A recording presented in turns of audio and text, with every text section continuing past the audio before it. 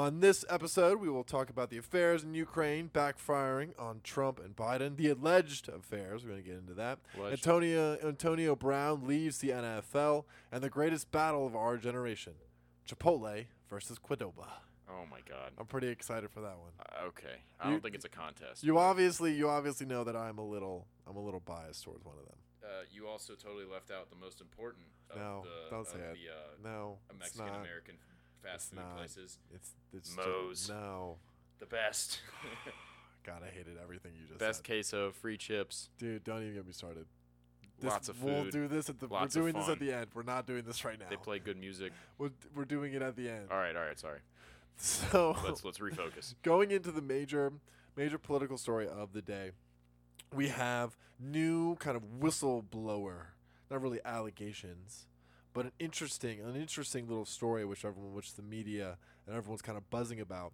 Apparently, a whistleblower, quote unquote, close to Trump didn't come out, but made an accusation that Trump may have said something quite disturbing in the form of a promise he made to another international leader that prompted this said whistleblower to alert the Inspector General.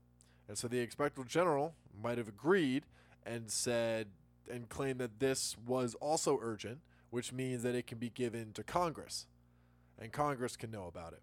However, the Director of National Intelligence said that the complaint does not meet the standard to be given over to Congress. Now, of course, this has gotten all of the Democrats riled up, and many of them are screaming cover up, essentially. Sure. I mean, this is the same narrative that we had with Russia.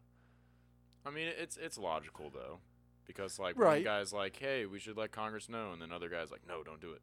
Well, we And also have to be you're leaving them in the dark, right? Right, but I mean, there's plenty of things in the American government that I don't want people knowing about. Like that's why we have classified, top secret, all this stuff. Well, yeah. So still, of course they're going to claim. Seems a little fishy. Of so course they're gonna claim naturally, cover-up. anyone would claim it's a cover-up. Yeah. Right, I'm sure if it was on the Democrat side, the Republicans would be like, whoever's on the receiving end is going to be calling it. It was the cover-up. Clintons. The Clintons all along. It was the 69 alerted the Clintons. See, there you go. that's really true. So according to the New York Times, they seem to think from two people that are familiar with the whistleblower allegation and who are close to the Trump campaign. Of course, these are again all allegations, so we're not entirely sure if any of this is true.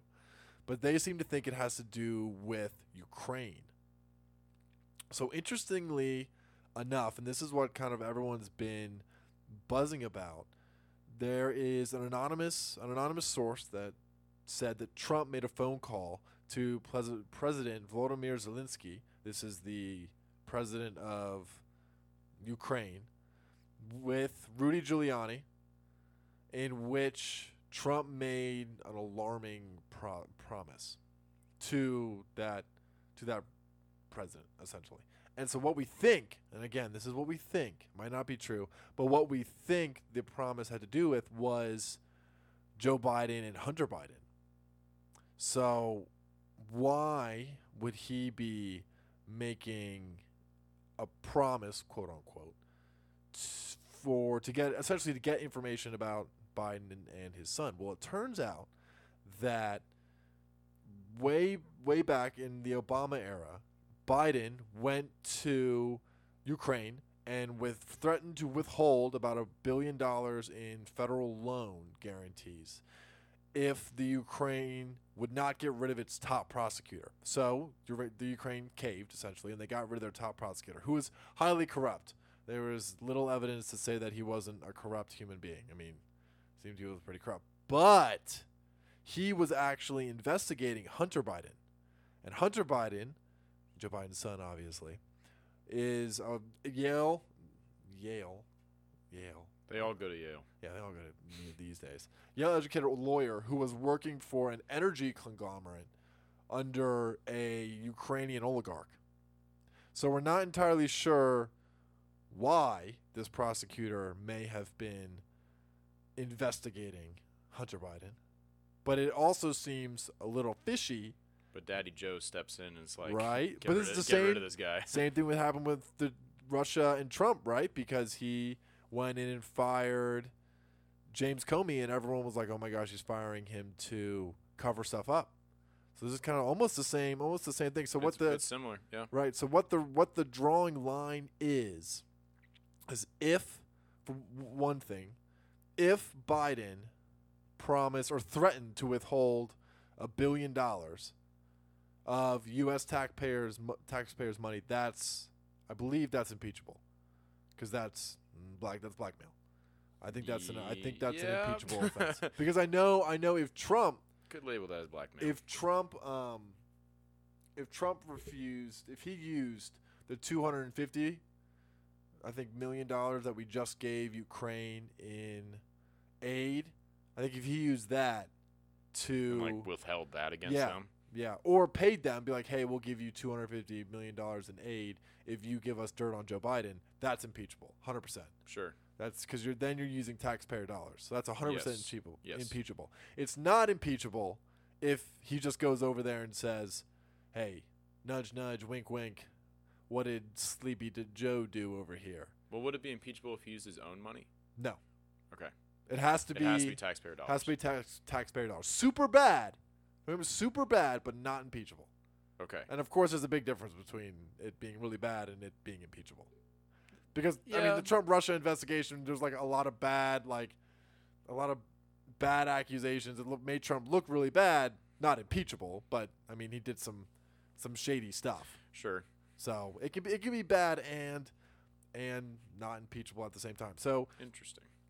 Today, according to Peter Barker in the New York Times, while Mr. Trump defended his July phone call with President Volodymyr Zelensky of the Ukraine as perfectly appropriate, he confirmed that Mr. Biden came up during the discussion and that he accused the former vice president of corruption tied to his son Hunter's business activities in the former Soviet Republic.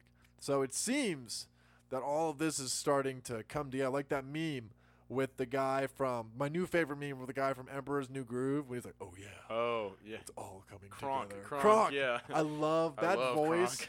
Kronk. I don't remember the guy who voices that character. I forget his name, but he's a great actor. That's a sexy voice. That really is. It's like a Morgan Freeman. Nice. So Trump tweets out, "The conversation I had was largely congratulatory I'm reading Trump tweet, so give me a second to get down this grammar, because I want to read it like it's a little confusing. Like it's supposed to be read, but I gotta remember I'm reading a Trump tweet. With largely corruption, all of the corruption taking place, and largely the fact that we don't want our people like Vice President Biden and his son creating to the corruption already in the Ukraine." So ignoring all the he really typed that fast. I think he does. You're right. I think he's sitting he doesn't read over what he says. He's sitting in his. He just types out and immediately hits send. He's sitting in his room at night. Melania's laying next to him. He's watching Fox and Friends before he goes to bed. He's furiously typing. And Melania's like, "Wait, let me look over that." Boom, gone. Yeah, no. See, if you type too fast, you can't proofread. So. You can't proofread. So Mr. Giuliani has already publicly acknowledged pressing the Ukrainian officials to investigate the Bidens. And Mr. Trump told reporters on Friday and again over the weekend that the former vice president should be investigated without saying whether or not it came up during the phone call. So again, very sketchy, right? And if it does come out, and I'm sure a lot of this stuff is going to come out in the couple of weeks to follow because it's under the magnifying glass right now. Sure. Or it may not ever come back, and we'll just hear cries of cover up, and we might never know because the attorney general has the authority to not release it if he thinks that, one, it wasn't that big of a deal, or two, if it could jeopardize our national security. Yeah, he has an obligation not to release it. Yep. So we may never know, or we could know everything, which is interesting because we both have Trump and Biden locked in on the same thing. But if it turns out that Trump did bribe essentially with taxpayer dollar, with that aid, that is impeachable. That's 100% impeachable. He could totally screw himself over. Yeah. Which you would think that his advisory group, you would hope, his cabinet would just be like, "Hey, don't do that." Hey, I have 100% faith that his cabinet would say, "Please don't do that." I do not have 100% faith if if Donald Trump and Rudy Giuliani were in a bus together and it was just them punching each other on the shoulder, swapping old stories if they wouldn't. The old pal. The old pals on a road trip to the Ukraine. Oh God. So that's true. You don't know, man. Well, I guess we'll have to see. Yeah, we'll keep everybody updated on very that. interesting. That should be a fun one. Yeah. To keep up on. So moving on from that into some pop culture. We're going to talk about pop culture for the rest of this podcast. Nice. There's actually a lot that happened. So Antonio Brown, of course, probably the best NFL wide receiver in the league. Well, first we'll go over some background of Antonio Brown. He was with the Oakland Raiders. He was complaining a lot of foot stuff. He complained that he didn't want the team helmet. He wanted his own custom helmet. Whatever. But he then kind of a drama queen. Kind of a drama queen. He was missing practice all the time. So I think the owner, he got in a little. Well, he also fought with the owner. Yeah, he called the owner. You don't fight with the guy that pays you. He called the owner a cracker. Yeah. Yeah. So that's terrible. And don't bite the hand that feeds. No, you know? don't bite the hand that feeds. So he asked for a trade, and the Oakland Raiders traded him, and I think they forfeited like $20 million or $7 million, somewhere in there. Part of his paycheck will not be going to him. Yeah. Because of that, and they can withhold some of that. I'm sure they can. Yeah. So goes to the Patriots, plays for like a week. Plays a game Yeah. or two with the Patriots, and is now saying he's not going to play with the NFL anymore. So he tweets out, "Will not be playing in the NFL anymore. These owners can cancel deals, do whatever they want at any time. We will see if the NFLPA hold them accountable, and sad they can just void guarantees anytime going on 40 M, 2 months. We will see if they pay up." So first off, Antonio Brown signed a contract, so kind of hard. Yeah. Well, tough. I mean, if it's tough part for of Antonio his Brown. contract of like if the team or the owner or the organization decides to get rid of him or trade him off, like he doesn't get his whole paycheck, that's part of his contract. He signed it. So why are the Patriots getting rid of Antonio Brown? Well, here's why. According to Fox News, 2 women have come forward with allegations of sexual misconduct against him. His former trainer, Brittany Taylor, filed a civil suit in South Florida federal court over allegations of sexual assault. A second woman, a painter, told Sports Illustrated that Brown exposed himself to her while she was working on a mural at his home in Pittsburgh 2 years ago. Her legal team informed the NFL of intimidating text messages sent to the women from Brown, which seemed to expedite his release from the Patriots.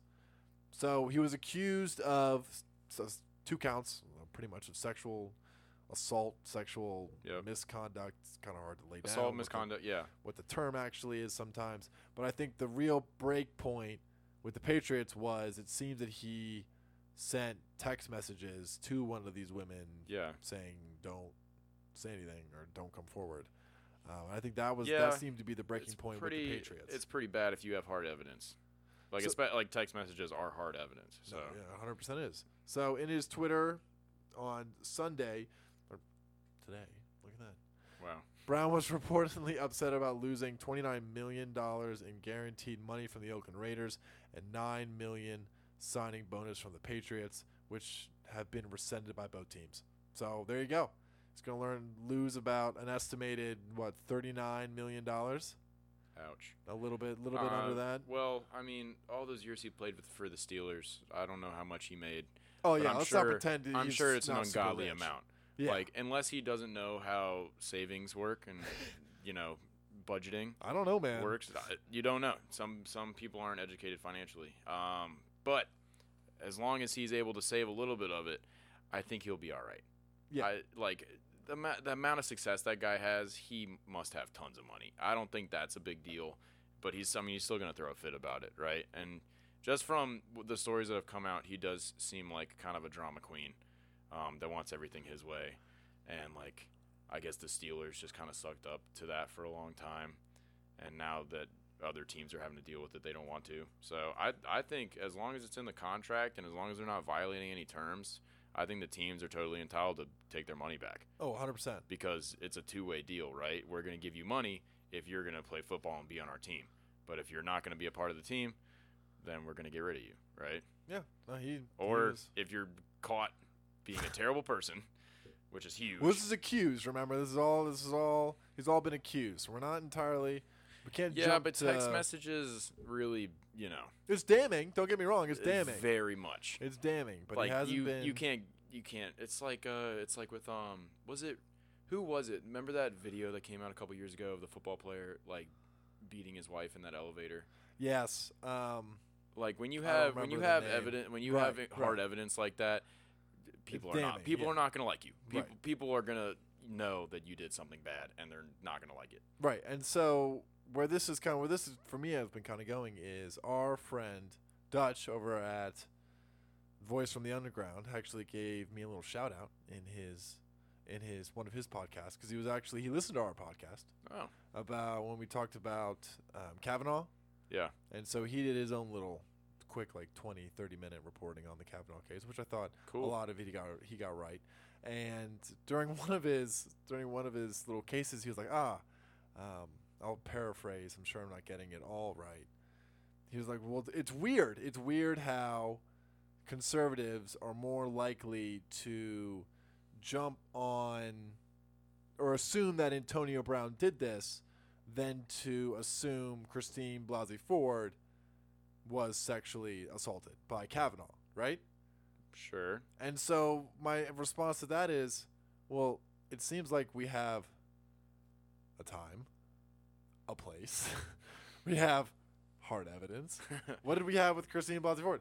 We didn't have a time. She wasn't sure of the place. The witnesses weren't corroborating. Her friend said it might not have actually happened. So yes, there is a big difference. There's Yeah. a big difference between the both of them. Yeah, I So- think the amount of evidence or the difference in the amount of evidence is pretty clear. Oh, of course. And Yeah. if these women had just come forward and said Antonio Brown sexually assaulted me, and we had said, okay, cool, like where did it happen, when did it happen, do you have any other evidence that could support this? And they said no, then I'd be like, what? The Patriots shouldn't be firing Antonio Brown. Like I it mean, doesn't. They can fire him for being an ass. Oh but- well, yes, but it shouldn't be. That's true. They can fire him for being a jerk, but they can't. I would have a problem if they just fired him over unsubstantiated claims. Sure. Because it seemed like the real reason they fired them was these text messages. Oh yeah, of course. That you, they you gave don't want him- that. You don't want that part of energy to be on your team. Right, and they gave him the benefit of the doubt, and then really hard evidence came out. Right. Yeah. So that seems to be.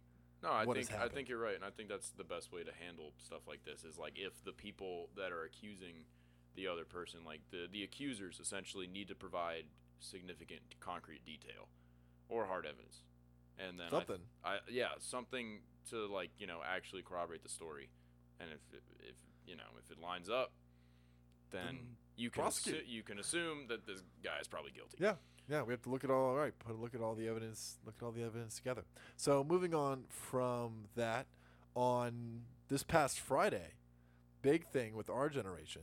Well, I guess our generation, millennial generation, was the climate strike, which drew an estimated 4 million people around the globe, according to USA Today. Oh, I did hear about the climate strike. Right, and I think this has been the largest turnout for any climate change rally ever. So this is the largest one ever. Mm. I don't think no one walked out of my job on Friday to go protest. I don't know if anyone walked out of yours. Maybe. I don't think so. I know If you they worked. did, I didn't. Actually, wait, no. Wait, what time was it on Friday? I don't know. Okay, I was about to say when I left early on Friday to leave for the weekend, and there was like a big crowd standing outside when I left. I thought Really? I thought they were just hanging out, like chatting. But Maybe not. I was like, wait a second, why are people standing in a large group outside of the building? Ooh. That's not the place people hang out. Well, It's Red not. Vent. Well, I feel like your business is swings a little left sometimes. I mean, I don't know. I mean, Yeah. I think it depends on the people working there, That's true. right? So it's That's just certain people that work there were, wanted to do the climate strike, and We they did it. should have gone up to your alma mater, dude. Oh, dude, that would have been a lot of fun. Do you know Bernie was there on Thursday? Yeah, I heard. Yeah. Damn. We missed Bernie, dude. We missed Bernie. I've been getting so many emails from him ever since I signed up for the ice cream. I know. I just want to win the ice cream. I want the ice cream so badly. I'm not. If I get that ice cream, I'll put up with the emails just to get the ice cream. I'm not eating that ice cream if I get it. Wait, really? No, Oh, why you're would I gonna, eat like, it? preserve it? Oh yeah, Keep it forever? yeah. I want to create like little mementos. Wow. and have a little. I would eat the ice cream. You would eat the ice cream? Yes. So, along with this climate strike came a young girl named Greta Thunberg, and a lot of us now know who this is. She is a young girl who is from Sweden, who has made her claim to fame getting up in front of world leaders and calling for action on climate change. Essentially is what she does. Yeah. So no real problem. Would she be Gen Z? I have to get her age. I don't Like actually the actual know. birth date. I don't know what the actual generation is behind us. Is there one yet? What do you mean? Like So the there's one- Gen Y, Gen Z. What comes after us? Have you heard? I forget. There's some name for it.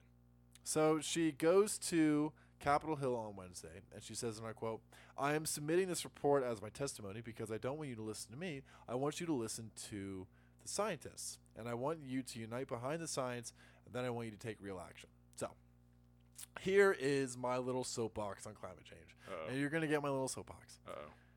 It's very... So you say listen to the scientists, right? Sure. And we can all listen to the scientists. I can understand what the scientists are saying. It's just, do you understand the ramifications of your actions? I think that's the biggest thing for me. Because there's three things. There's three progressions of the climate change. You either don't know anything, and then you just say, oh, well, it's not going to affect me. You don't really care. You know a little bit, and then you realize that, or at least you think that we're all screwed and we're all going to die. Or you know a lot, and you realize that, A, there might not be much we can do, or the things that we can do can actually lead to millions of people dying. Well, yeah. So I think that's an important point actually, because I mean there is, there definitely is merit in trying to do your part in stuff like recycling and not wasting energy and like stuff like that, right? But of course, anybody who actually follows the science kind of realizes that we're at a point where it's kind of impossible to reverse what's happening, which is kind of sad. And 50 years from now, the planet's going to look a lot different. Well, And- it's interesting because it could and it couldn't. Like, there's so many conflicting reports on this, and the best that I've seen is, I'll have to pull up the study, but I thought it was a really good way of putting it. 25% chance that we're all screwed, 25% chance that nothing's going to happen, and a 50% chance that there will be some change, but not that bad. Well, I think there will be some, especially if we have, if global warming continues to climb, like if global heat temperatures continue to rise, as they have been, then you see the ice caps melting, you see the sea level rising across the planet, Right. and that uproots a lot of living areas, Right. a lot of cities that are on the water. So I think you'll see. I wouldn't call that not a big change. Because Well, if that's we're a relocation of millions of people. So big change, as in, so we have to define what big change is. Big change for me is like, oh my God, everything's heating up. We're not able to actually have crops. I'm taking big change like apocalypse. like a Cortez says that we're not going to be here in like 12 years or something like that. That kind of big change. If it's big change. If it's just people have to move. Well, essentially that's probably going to be that's what been happens, happening, right? That's been happening for all decades. these. I mean, so many cities are built near water sources, right? Yeah. So, like a lot of these cities, like New Orleans, for example, like that's a great example of a city that's most likely going to be underwater in 20 years. Are you going to miss New Orleans if it goes No. under? Yeah, I'm not going to miss New It's Orleans. gross. At least it's very dirty. It'll get a deep clean. Actually, yeah, that's a nice scrubbed cleaning. Yeah. But basically, all these people that live near the shore are going to lose property, Right. lose equity, but we'll all have to move inland. Right. And there's even chances that might not actually happen, that we're all just going to be fine. So it's super hard to define. And I guess you don't know for sure. Right. And I think my biggest issue is we tend to look at the problem and we don't ever seem to take the solution seriously. Like, we don't ever actually look at the implication of the solution. We had that big climate change town hall, and they just screamed and ranted about the problem. Like, oh, we're spewing greenhouse gas in the air. Oh, there's so much carbon. All this other stuff. And I'm like, all right, that's great. Like, you've identified the problem. Wonderful. Now let's talk about the solution.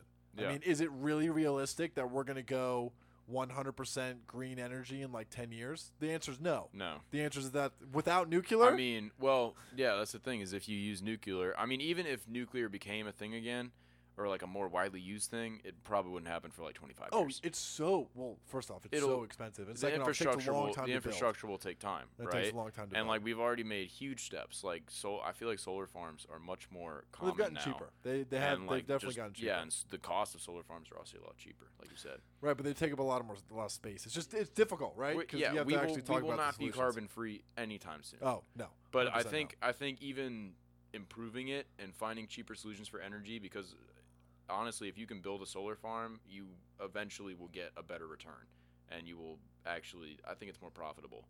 Yeah, it could be. It's a risk. Using carbon-based, could be, like fuel, right? Right. So this leads us to an article in the New York Times, and the article is titled "Meat is Murder," but you know that already, by Mark Bittman. And no, I did not actually know that meat is murder. How dare you assume? I don't consider killing a cow and eating it murder, to be perfectly honest with you. It depends. What do you mean it depends? Do you have something against the cow? No, I've got nothing against the cow.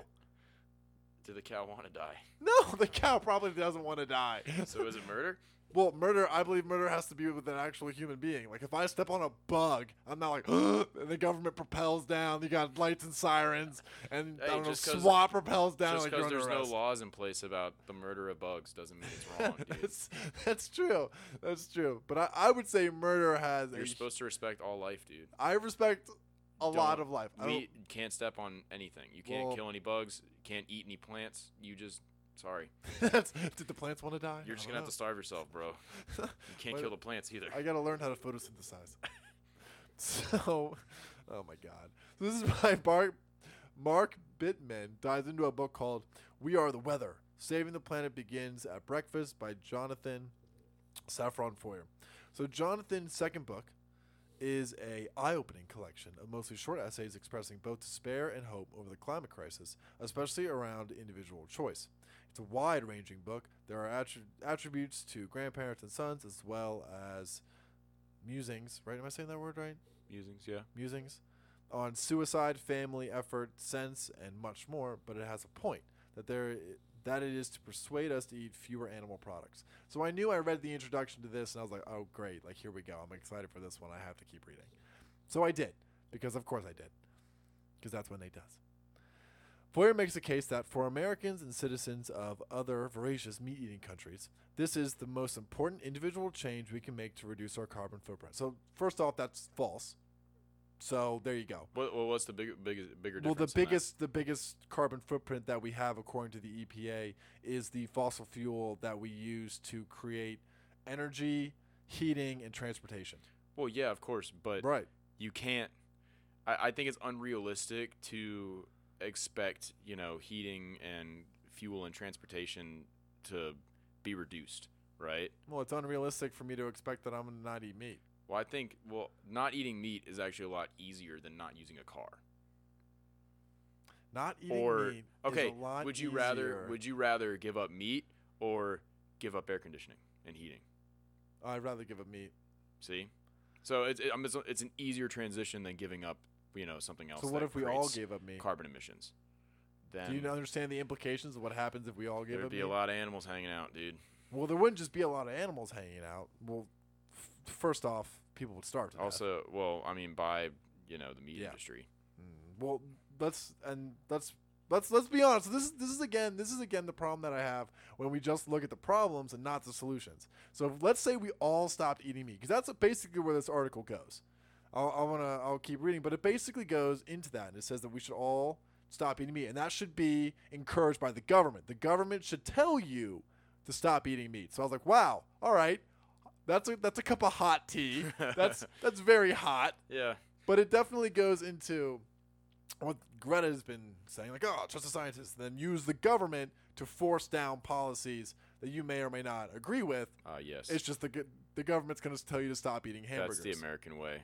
That's the American. Use the government. I hope it's not the American way. Oh, I say that sarcastically. That should not be the American It's becoming the American way, unfortunately, but it shouldn't be. So I find the implications of if we all stopped eating meat, there. So let me read down a little bit further because the article attempts to address this. What's to be done, as Foyer says. We're not good at making positive decisions about our future, and we're really not good at denying ourselves cheap pleasures like cheeseburgers, no matter how bad they are for us or our fellow humans. Foyer emphasizes that our treatment of animals is unethical and inhumane. He correctly adds that the system that supports the raising of something like 10 billion land animals per year in the United States alone. Human nature is not the reason that our diet consists of large amounts of meat and junk food availability. Access and marketing determines that. I thought, there's another really hot tea right there. What human nature is not the reason that our diet consists of large amounts of meat and junk food. That's just false. Well, large amounts, right? Right. So you'd have to clarify large amounts. Well, think of evolution, right? Like, especially before, like when still hunting and gathering was a thing, right? Like you'd probably eat meat maybe once a day. But I doubt the human diet had meat every single meal. So why does fat and sugar taste so good? Because when you eat sugar, it basically activates the same part of your brain as cocaine. Well, yeah, it's rewarding. But why? Because we're just built to consume stuff that's going to give us energy. But why? So why not plants? Why can't plants do it? I mean, they can. It's just why isn't it as tasty? It's I don't know why. It's because it's common sense. It's because we've evolved to consume sugar and fats as like our primary. But there's a huge reason, right? Because there's a big difference between fats and sugars and plants. What, starches? Well, one has a huge amount of calories per gram and per ounce. Yeah. That especially is why fat, right? That is why we love that's why we love to eat fat, and that's why we love to eat sugar. Because you're right, back in the hunter-gatherer society, when we came across you don't know sugar, how many times you're going to eat, right? Right. When you came across sugar and fat, your body says, all right, you should eat that 100%. Yes. Because that is the most calorie-packed food that is out there. It'll keep you going longer, right? It'll keep you going longer. That's why we enjoy sugar and fat. And I feel like I don't need to bring up that many studies. That's very well proven. No, I think that's common sense. But I mean he has a point where he's saying like availability, access, and marketing are like the human lifestyle now of, I would say, especially junk food, not as much meat, but especially junk food. I mean, I think that is just because we have no drive of survivability in our lives anymore, right? Like we're still left with that that pleasure that comes from eating fats and sugars. Exactly. Right. I completely understand that. And I mean a lot of stuff dwindles down to the fact that our society has like no dangers in it, so people aren't trying to fight for survival anymore. True. And I think it's like, yeah, if it's available and it's cheap, people are going to eat it. And like if it, it activates that part of your brain too, people are going to eat it. And this goes back to one of my overarching arguments about climate change. And this article seems to go that way and basically says, well, the reason that we eat cheeseburger and junk food is because it's widely accessible and it's cheap. That is almost implying that if we were to switch away from that, let's say we got rid of all of it, that we could provide the same amount of calories to the same amount of people at the same price that we do with meat. And I believe that is impossible because one, the amount of land that it takes for you to eat like the same amount of calories as beans and then a cow is just, I mean, we don't have the space. I mean, I think cows take up a lot of land, actually. No, they do. But if we were to start growing crops, well, I mean, I see what you mean, where you equate like calorie equivalents, right? Exactly. There's a massive amount of calories in a cow. That's a good point, right? To equate, because I mean, yeah, you can switch to vegetables, but good luck going from a normal meat and just all types of food diet towards a vegan diet or vegetarian diet and maintaining your calorie amount. Yeah, it's super difficult. Yeah. I mean, you've seen a lot of vegan weightlifters. We saw when Blake and Brennan were doing it, they were pounding beans. Like cans Oh, that's right. When they gave up of meat, beans. that's right. Because beans are You- actually have a high amount of protein and a sort of high amount of calorie. But they were like cans Oh of it. no, you have to eat a ridiculous amount, right? An absolutely ridiculous. And that's why I don't. This brings me up to my second point. I don't believe that we can have the same population. People are going to starve, especially maybe not in America, but in third world countries that rely on, well, one, the American economy and America food innovation, because the Green Revolution allowed millions and millions of people to survive and actually be born. Sure. Because now families, even poor Americans, now they can go. It might be unhealthy, but now they can go to McDonald's at and least get an get food, entire right? meal for them, their family for pretty cheap prices. Yeah. And that That's very true. allows a lot of people to be born.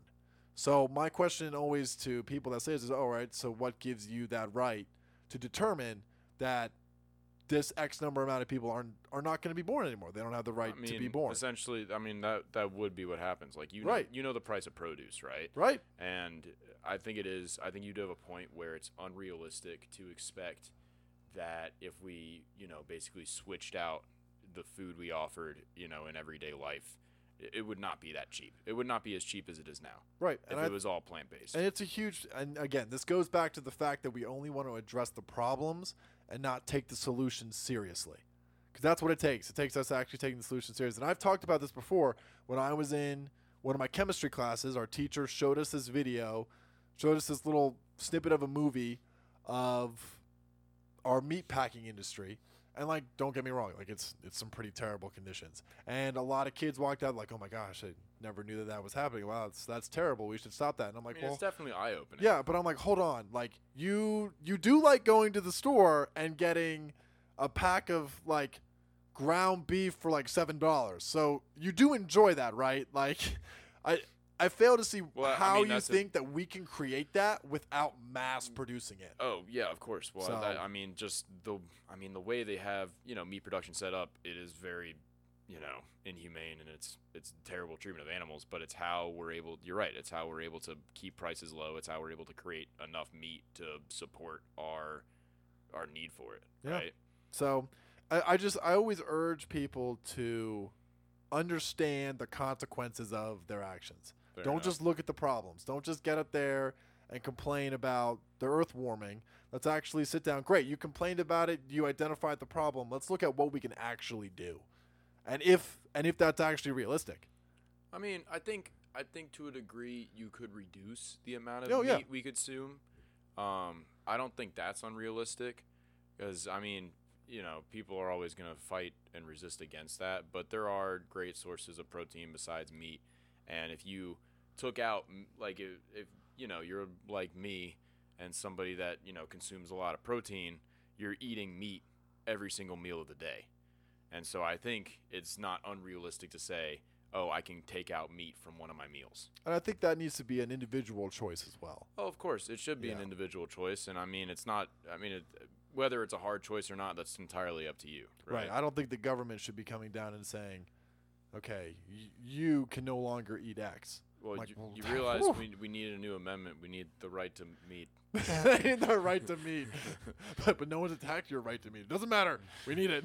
I want my meat. I need my meat. Oh my gosh. So I think this kind of food is a fitting transition into our next little segment and our last thing that we'll close up on. In an article titled "Qdoba is better than Chipotle" by Alex Schultz over at GQ. Now I knew I had to. So this actually came to me from my Facebook feed, just scrolling through, and one of our friends from high school posted this and was like, yeah, obviously. And I shot back. I'm like, counter argument, Oh God. no. Yeah. So Nate's gonna get worked up. that kicked off a little Facebook argument between me and him, which I Yeah. thought was pretty cute. For those who don't know, Nate is a devout Chipotle addict. Devout. Yeah, and I don't understand why. I get it. Chipotle is really good, but also I'm much more love them all kind of guy. Wow, man, Like, that was deep. Sundays are Chipotle days. Oh, my Wednesdays are God. Moe's days. Are they really for you? Really? Yeah. Wow. I've gotten to a total routine now. Why man. Moe's on Wednesday? It just feels right. It just feels right. There's no deals or anything on Wednesday? No. It's just a Wednesday night after, getting back from the gym. I'm usually exhausted, and I just want to sit there and just stuff my face. Okay. All right. I didn't know this. Okay. So in this article, he states, recently a handful of GQ workers ruthlessly and baselessly engaged in ad hominem attacks against me for correctly pointing out that Qdoba is better than Chipotle. So I do try my best not to engage in character attacks, but when we're talking about something like Qdoba and Chipotle, no, I'll call you an idiot. So I thought that was pretty funny. Site editor Chris Gagliomi wrote, Alex, you've had a lot of bad opinions, but this is by far your worst. He then asked me to contribute a new series called A Hill to Die On. As Chris is my boss, I dutifully located a nearby hill where I could ingest a Chipotle burrito with a side of extra neurovirus until he clarified that my assignment was to prove in writing why Qdoba is superior. Much easier. I think that's hilarious. I thought that's really funny. This guy, how he wrote funny. that. Yeah, that was pretty. Go a hill to die on. I'll just eat a Chipotle burrito and I'll die. That was pretty funny. Getting neurovirus. So he breaks this down into a couple parts, and of course, me being the Chipotle fanatic, am going to break apart his entire argument. You're gonna try to not try. There's no. I'm going to succeed. Okay. There is a difference. Okay. So cost. Chipotle costs more. You're right. Chipotle does cost more. Yeah, I'm not going to say that Chipotle doesn't cost more. But one, you get more food. That's pretty hard to argue with. Because when you go to Qdoba, they give you that little... Stop. They give you that little I was going to say, compared to Qdoba, mini scoop of guac. Where I walk into Chipotle and I get, hopefully, an angry worker who just is done with their life and just slabs on an entire mega spoonful of guac. You're very heated right now. There is a difference. I think so. At least when it comes to Qdoba, maybe it's just me, but it seems like their bowls there are smaller. I honestly would want to do a test and measure volume and actually see how much of a difference it is. And I think, how you said hopefully gives you a big thing of guac. I think it also depends on the person working. Oh, 100%. That's another problem right there, is you can pay, whatever dollars, but at the end of the day, it matters of who's working there and if they're cool or not. And by cool, I mean, do they give you a ridiculous amount of food? Because they can understand that you're a growing boy and you need a lot of food. Obviously. Yeah. How do they not get that? Sometimes they don't. Sometimes they're really skimpy. They can be really skimpy. So that argument doesn't go either way. I don't think it does. If we could prove that a Qdoba bowl is actually smaller than a Chipotle bowl, then yes, you can. I think it'd be a good challenge for us to take up. I think that sounds like a good challenge. I mean, that's really easy. You just fill it. No, but you would need. You fill the bowl with water. But since it depends. Oh, you're just saying on the. But I could load it up with all the extras, and it would be heavier. So what? You want to do weight? So I would say you would need to do the same. Or we can count each individual piece of rice. Count each individual black bean. Count each piece of chicken. And then we do that. Every shred of lettuce. We'd have to do that for a month to get an average. Yes. Because it depends on the people, right? Of course. So you need an average. You need an average. All right. That's funny. Studies in the works. Studies in the works. So he also goes on to say Chipotle's watered down queso will also run you a little extra. So first off, Sir, you can't argue with that. Okay, first off, I believe that Chipotle's queso is actual cheese, and melted actual cheese is not that great. I don't believe it's that great. Exactly. Now, when you go to Moe's and they basically pour bleach in it because it was made 5 days before and it has the consistency and enough preservatives to embalm Lennon's body for the next couple hundreds of years, then of course it's going to taste good because the secret ingredient is bleach. Why are you bringing Moe's into this, dude? Moe's and Qdoba are guilty of this. Okay. Both are guilty. But I mean, that's the thing. Is when you get queso, I'm not trying to get real cheese. I'm trying to get fake cheese that's super thick and cheesy. Okay, as long as all right. I think people need to understand that queso, at least the form of queso that's to be expected from Moe's and stuff like that, is not going to be actual melted cheese. Yes, Like I agree. they got to put some extra stuff in I there agree. to make it happen, right? Because if you wanted actual cheese, just get cheese. It's right there. Yeah. Just get the normal cheese. Yeah, and it actually costs a lot of money to melt that quantity of cheese without putting other things in it. Actually, yeah. I mean, think about that for a second. Well, we actually don't know if Chipotle's is real. Well, they say you would think they would say it's a 5 cheese blend. Yeah. I mean, you would think like Chipotle is much more focused on their authentic, ingredients that are super good. So I can see it. Moving on to his second point, it is and I think this is one that you bring up to me a lot. There's more variety at Qdoba. So he goes on to say, Qdoba, unlike Chipotle, doesn't pretend to be above the tenets of fast food chains, rolling out any menu options and seeing what sticks. You can order breakfast at Qdoba. There's an Impossible Burrito and an Impossible Taco at participating locations. So here's my thing.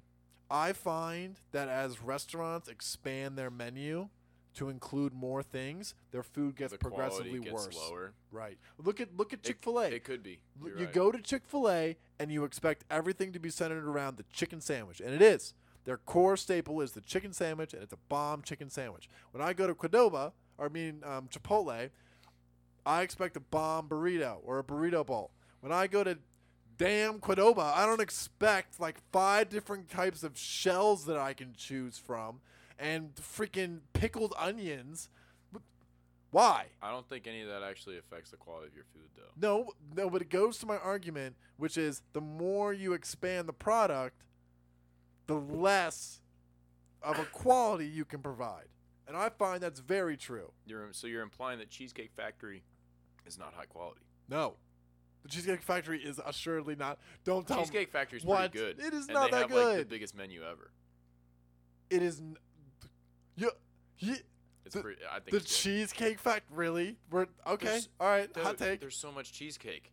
Okay. All right. Are we just talking about the cheesecake or the food that's being served at the Cheesecake Factory? I like the food, but I think tell me which the cheesecake is the highlight. Okay. All right. Cheesecake is way easier. You don't have to keep it hot. You can pump that crap full of preservatives and have it sit there for hours in a refrigerated little display case. Come on. But there's still a lot of different types of cheesecake. Oh, my God. Yeah. One is just the regular cheesecake. One is the regular cheesecake with a little bit of raspberry sauce. One is the regular cheesecake with maybe some, like, Reese's peanut butter sprinkled on top. Yeah. A lot of different variety. Dude, very different. You're implying that the quality goes down. All incredibly different. And I will admit you do have a point about, the more food that you have to offer and you have to be cooking like every single day, that I could see the quality going down, right? But I don't think Chipotle and Moe's are like at the point where they have so much going on that it actually affects the quality of the food. Qdoba and Moe's. Yeah, sorry. We've been getting these three confused like so many times. I don't know why. It's because they're all basically the same restaurant. But just Chipotle is like the elitist one. That's not true. Yes, it is. Qdoba and Moe's are about the same. Yeah, but Qdoba and Moe's are above. like, your average, ordinary food place. See, I take and then it. Chipotle is like, oh, we're cool. We're fancy in Chipotle and status.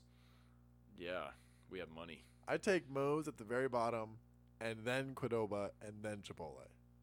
I think they're all equal. Wow, you are just a kind human They're being. all Look well. at That's you. the thing. They're all different experiences. Yeah, some can be better than others.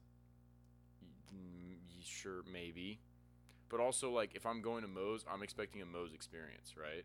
Like I don't compare them to Chipotle. I could have 3 dudes standing in front of me. They could all be dudes, and I don't know. Maybe one of them is just angry and is gonna punch me. One is also angry and is trying to fight me, and the third is just being really nice and quiet. Like, there are 3 dudes. Obviously, 2 of them are not as good as the other.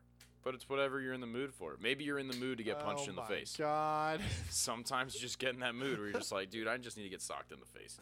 So he goes on to say, and I think this is actually a really cool kind of paragraph that he writes. Here is where the hotly and hotter than though crowd emerges. Chipotle just tastes better than Qdoba, and that doesn't need any gimmicks to prove its worth, the defenders say.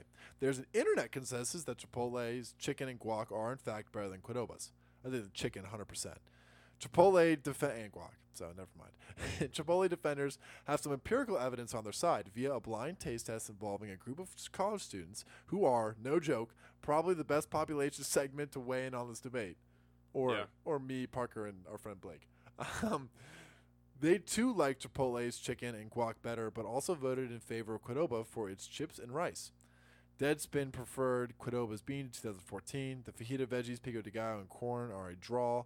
There are a few meal constructs, specifically with chicken and guacamole, where I'll allow that Chipotle could be the tastier choice. However, there are no meal constructs involving queso, where it makes sense to choose Chipotle over Qdoba, especially after factoring cost.